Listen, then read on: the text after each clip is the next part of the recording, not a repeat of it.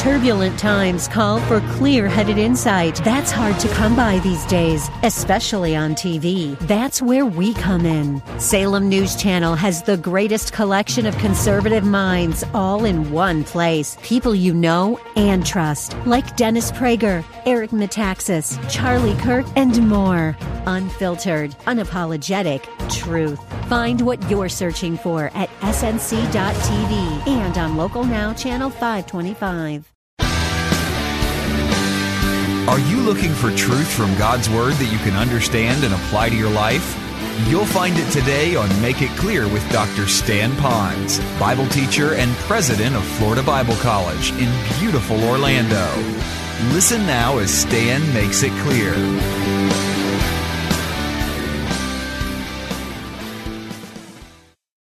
Fire, they lost it all. They got whatever they could. They come here to a strange island, and they're not asking for designer furniture that all the rooms have to match one another. They're just saying, go to Salvation Army and just give me a chair to sit on, basically. And they're saying, I'm so excited for that, and they're showing us how to live a life of faith. Oh, a life of faith. They can do it, I can do it. Now you see what's happening. The body of Christ is now coming together. And that's what this principle is all about, material possessions. So whatever job you have, whoever you are, when you give, you're giving now, hopefully, to bring the body together in love one for another. And that's what this passage is talking about. And when it says this little phrase in here, I put my seal on this as I go on my way to you when I go to Spain. I don't wish I had the time, and I'm speaking so fast because there's so much up there, but pretend there's a map up here.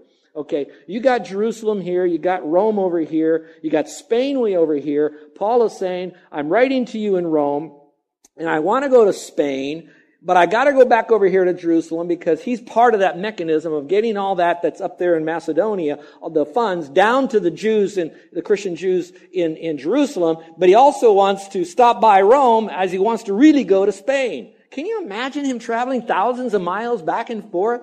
And now, when you think of traveling like that, you might think of the Westerns you watch, the covered wagon kind of thing. Well, I want you to know when Paul was traveling, it was 1,800 years before the Old West. Let alone now, we jump on a plane, 9 hours, we're in Atlanta. Think about that for just a moment. 9 hours, we're in Atlanta. You're in New York, 9 hours later, you could be in Iowa. You know, I mean, the world is so much smaller. And he did that because he wanted to keep the body connected, everybody appreciating one another, receiving from one another. Why? The Holy Spirit, having him do this, serving God's way, serving the Lord God's way, records it in here so we can see the bigger picture. This is how the New Testament church started in the first 100 years and why it went global and why the onus falls on us to continue doing that as well. Let's go to number 7. So we have the material possessions. Now there may be some of you that'll say, you know, I just don't have much. I think material possessions are relative, but pretty much some of you might come to that point. Look what he says in verse 7. He says, I know that when I come to you, I will come in the fullness of my checkbook.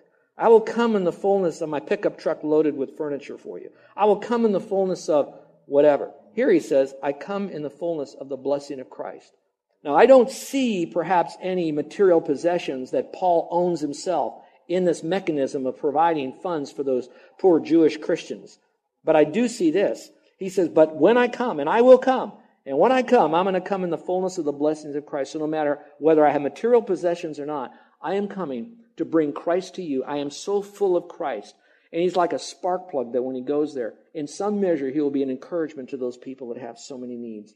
And I hope that perhaps that would be the same. So he says, I come to Jerusalem, I'm going to be full of God's blessing. When I come to you in Rome, I'm going to be full of God's blessings. So let's just pause for a moment. How do we become full in the blessings of the Lord? Think about that. I know I have all the spiritual blessings in the heavenlies, which means I'm accepted in the beloved one. I'm a part of his forever family. I've got his spirit, will never leave me. That's absolutely essential for my eternality with God. What about the nasty here and now, though? What about right now, that nasty here and now? What happens here? Here's what that means. That means that even if I don't have something of value of money, I do value my spiritual relationship that I have with the Lord and all that gives me for my moment-by-moment life on planet Earth. See if I can frame it another way.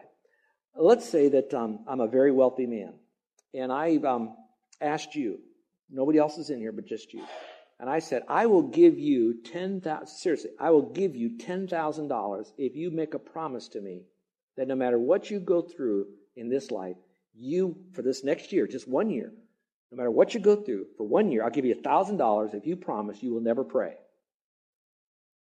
You may be really hurting right now. $1,000 look good. Let me say $10,000. Let's say I'm very wealthy.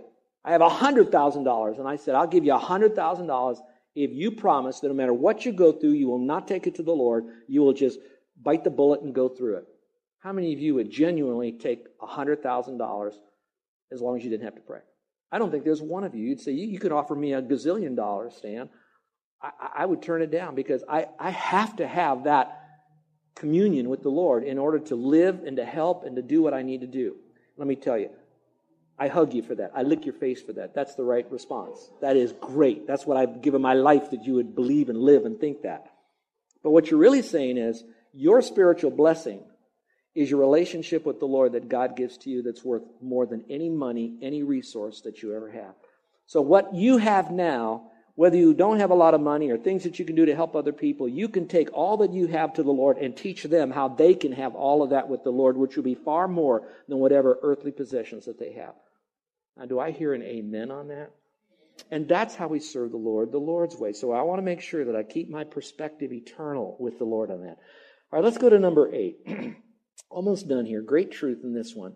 We would work together in prayer for others. Since we talked about prayer in my illustration, now let's see how it fleshes itself out in how we work with other people. All right? I'm not only building my fullness, my blessing in Christ because I concentrate on Him. Now I want to add that to other people by praying. And here's what he says. This is really cool. He says, now I urge you. I wonder why he had to say that. Were they getting weak on prayer? Did he already have an understanding that all of us have a propensity to be weak on prayer? I don't know. But I know this. God wanted us to read this so that we would be urged. And that's why he said, I urge you, brethren. So he's not asking unsaved people, non-Christians, to do this. He's only asking those who are Christians. And what does he say?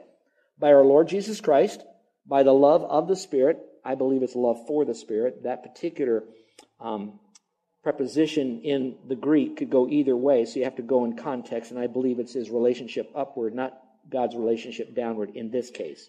By our Lord Jesus Christ and by the love for the Spirit, only time it's ever mentioned in Scripture, this little phrase, he says, I want to strive together with me. Would you strive together with me in your prayers to God for me? Let's pray together with me, and let's pray together for me in that passage. Now get your pens ready. You probably remember that 11 years ago when I started going through Scripture verse by verse, I came across a passage of Scripture that had the Trinity in there. Not the Word, but God the Father, God the Son, God the Holy Spirit. And I said that I'm on this journey that every time in Scripture that I could find the Trinity in Scripture, I'm going to mark it and see how many times it's referred to. I know I'm a little tangent here, but I wanted to give this to you. In this passage, you see the Trinity again. By our Lord Jesus Christ, so you can circle Christ. By the love of the Spirit, you can circle Spirit there. In your prayers to God, circle God there. So you have Christ, Spirit, God. You have the Trinity all wrapped up in here. Now that phrase that says, strive together with me in prayers to God for me, that is very rich as well. So it's not like Paul saying, I don't want to tell anybody. I don't want to say anything to anybody else. So I'm going to just pray by myself. I don't see that. What he's saying here is he's asking others to pray for him. So I don't think if Paul was in a prayer meeting and you were taking prayer requests and Paul was sitting in the audience, maybe in your very seat, and you said, anybody got a prayer request? I don't think Paul would have said, and we'd say, okay, what you have, Paul? And he'd say, I have an unspoken. I think sometimes unspoken requests get unspoken answers. So it's quite possible that if you think it's so private or it has something to do that you're not ready yet to expose because you don't have the faith or you don't feel comfortable with it yet in your life, don't just throw it up as an unspoken. Take that privately. And then I'd say to the rest of us who's in this audience, when someone does that, we might ask ourselves, have we created a reputation that, first of all, that we can't be trusted with their private prayer requests about themselves? Did we not create a safe environment for them to be able to share that? Is it possible that they don't know that they have a safe environment? We haven't got to know them well enough to do that. So all I'm saying is, I don't see unspoken requests mentioned in Paul. He doesn't encourage us to do that, command us to give unspoken to one another. He just says, pray for me. Now you're saying, no, he didn't say anything here. He just said, pray for me. I haven't got to that point yet, so hang in there. All right, so back to this though. So he says, I want you to pray with me. And the other thing he didn't do, he didn't say, you pray for me. I'm just going to think about my problems. No, he said, strive together with me regarding my problems for me. And that word strive together is not just striving. It's striving with it's like on nitro. That word strive is a super strive. I mean, you really struggle with me. You own this prayer request that I have. You feel what I feel. You fear what I fear. You know what I'm going through as best as you can. And together I want you to lock step with me, brother to brother, arm to arm. We're going to pray for this and pray for me. And probably a little bit what Paul is doing is I'm going to pray for you. As long as it's not unspoken, so I don't know how to pray. So share it with me. Striving together. When I think of striving together, I think of the military striving together. I'm thinking of two helicopters that went down. The men in one, the men in the other. They were striving together. The two of them are striving together. And I'm thinking about the military community striving together. And I think about our island striving together for the pain of what's going on. We are in this together with them. And we ought to do that for Christians.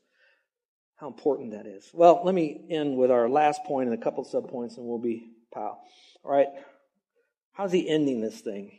In verses 30 through 33, when we do pray and we do ask for prayer, we're practical in our prayer. He says, striving together with me in your prayers, plural, many people praying many times to God for me. And what was his request? That I may be rescued from those who are disobedient in Judea. And then it says, and that my service for Jerusalem may prove acceptable to the saints. In other words, I'll have fruit there. So that I may come to you in joy by the will of God. So I have fulfillment and excitement. And I find refreshing rest in your company. Boy, is that a mouthful to give as a, and got a prayer request? Yep, here's what I want you to pray for. And then he just unloads this whole thing, just dumps it on the Roman Christians in this letter. And he essentially kind of dumps it on us as an example of maybe what we ought to do is look at this. Maybe that's the kind of praying we ought to pray for our missionaries. Maybe that's the kind of praying we need to pray for our Christian leaders. Maybe that's the kind of praying we need to pray for our husband or wife or mother or father or brother or sister or mom or dad.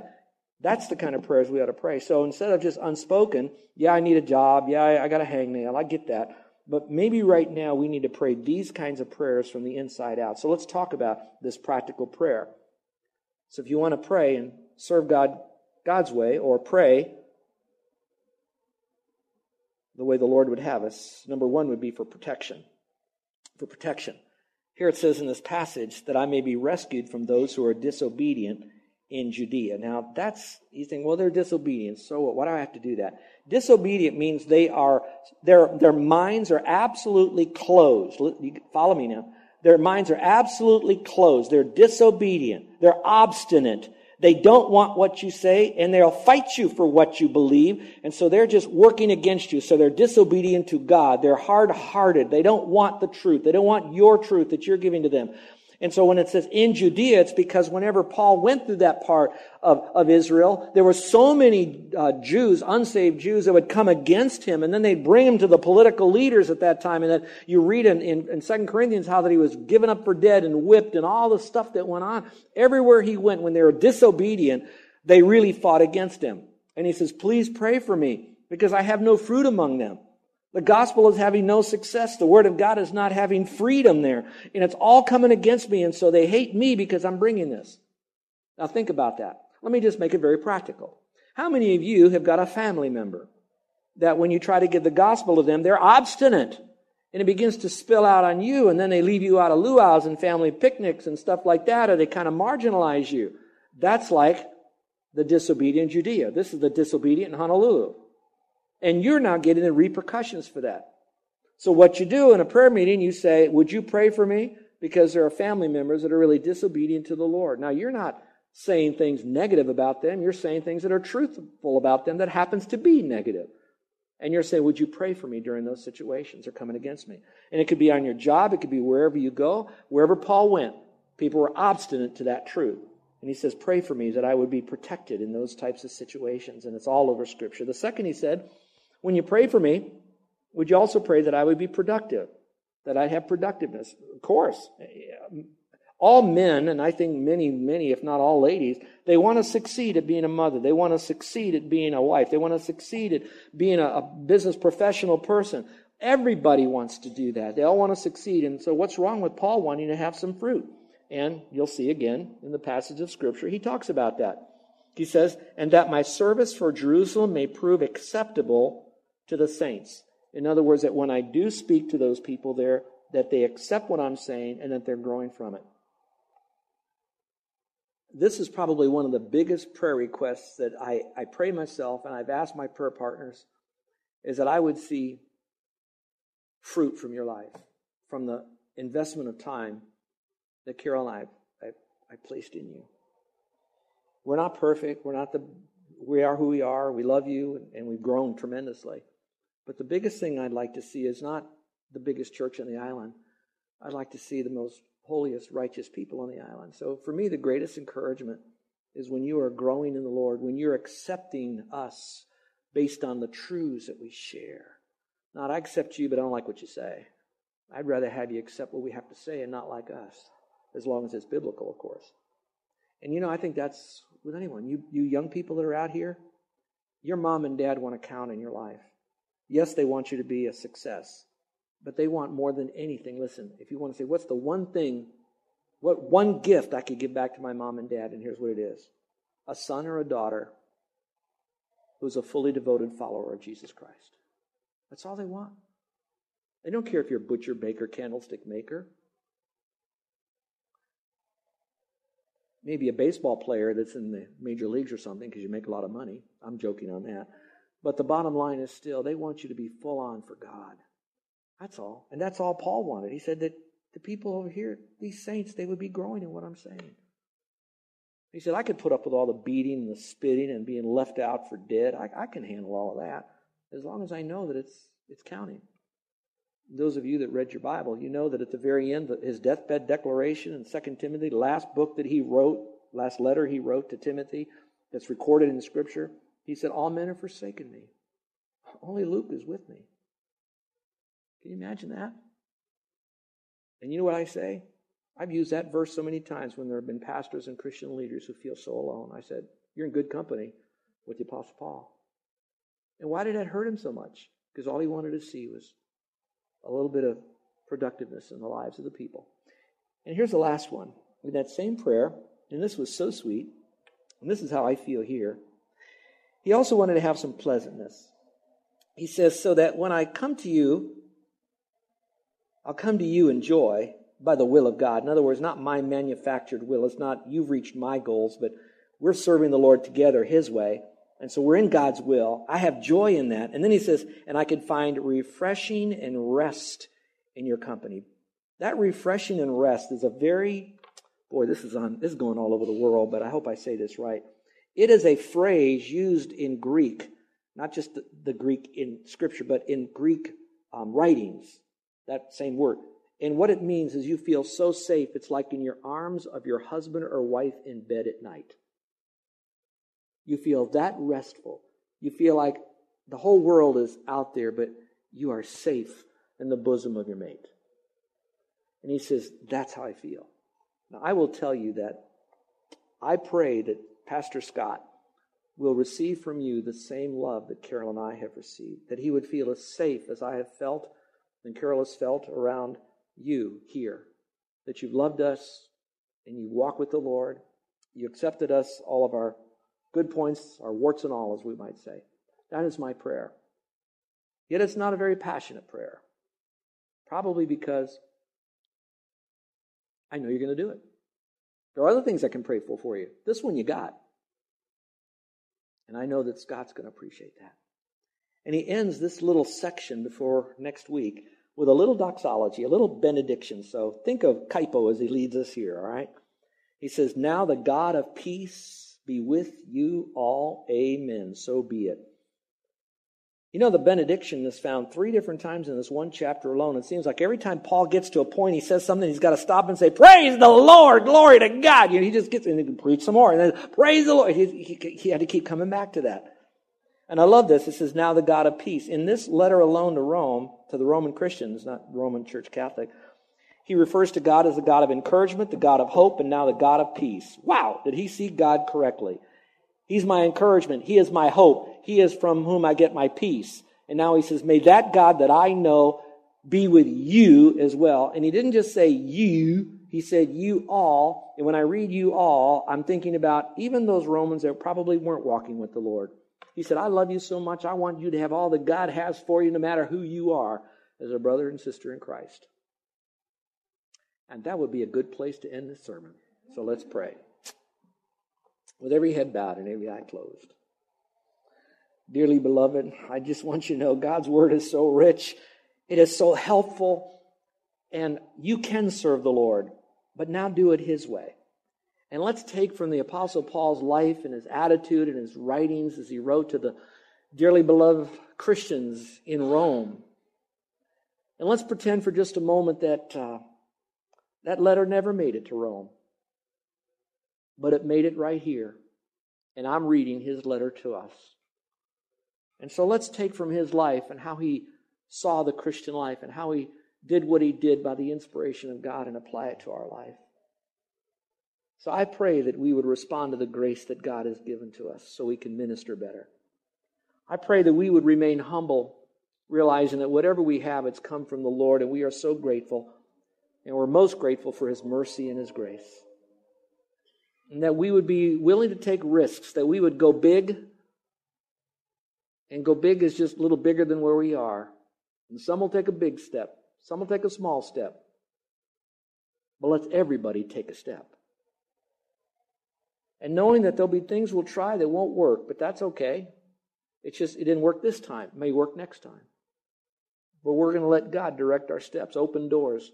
For we want God to open a door that no man can close, but we definitely want God to close a door that no man should open. And at the same time, we're going to make plans. We're going to meet together. We're going to be thinking not of this is what I want to do, it's this is what maybe others in the church would like to do. Having others in mind as we make our plans. Realizing that it's going to take material provisions, and we're going to have to do it even when we're poor. And remember that there are people a lot poorer than we are, Macedonia and Achaia, that gave to people that we didn't care so much for. I'm sure they had some issues.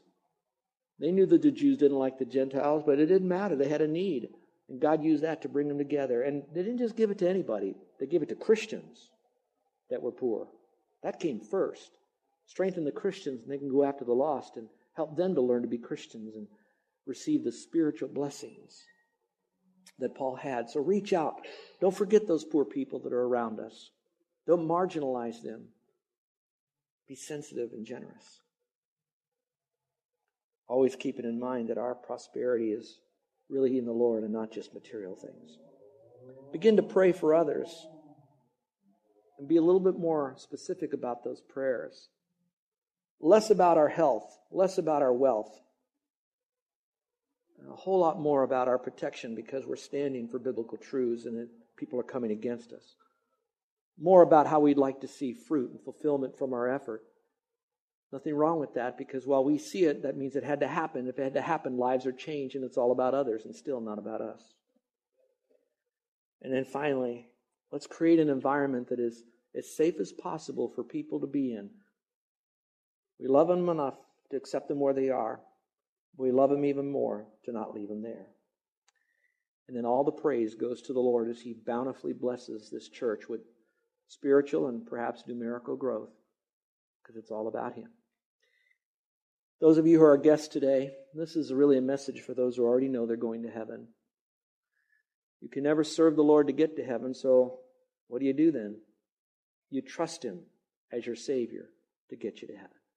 And it's by faith alone. And so all you do is come to Him and say, you know, this is a great message, but I don't know how to do this. Well, you come into Christ, and His Word and Spirit, other believers will help you learn. For right now, just simply say, Lord, I know I've done things wrong, but the best I know how right now, I'm trusting Christ as my Savior. If you're doing that, you can let me know. A little mark on that card, put your name and check it off. I trusted Christ today. I believe He died and He rose again. I know that I can't get to heaven by my works, but I can if I trust in Christ. And I'm doing that now. You let me know. Our gracious Heavenly Father, I thank you for the Apostle Paul that went through so much, and yet he lived his life full on for you. And as much as he could, because he was still human, he attempted to serve you your way. And then he recorded what he did because you prompted him to do that, which meant that it happened. And so, Father, it's for our edification, but it's also for us to be thoroughly equipped to every good work. So help us, Father, to take this message and as a mom or a dad or a husband or a wife or a brother or a sister, fellow traveler on the journey of life together, that together we would serve you your way for your glory. In your name, amen. You're listening to Make It Clear with the teaching of Dr. Stan Ponz, founder of Make It Clear Ministries and president of Florida Bible College in beautiful Orlando, Florida. Make It Clear is dedicated to taking the Word of God with clarity into every person's world. It is the support of listeners like you who make the ministry of Make It Clear possible. You can provide your tax-deductible gift to Make It Clear online by going to makeitclear.org. Or you can mail your gift to Make It Clear, P.O. Box 607901, Orlando, Florida, 32860. Thank you for helping us make it clear. If you would like to have Dr. Ponz speak at your church or event, please send us an email at tellmemore@makeitclear.org. Thank you, and remember to make it clear.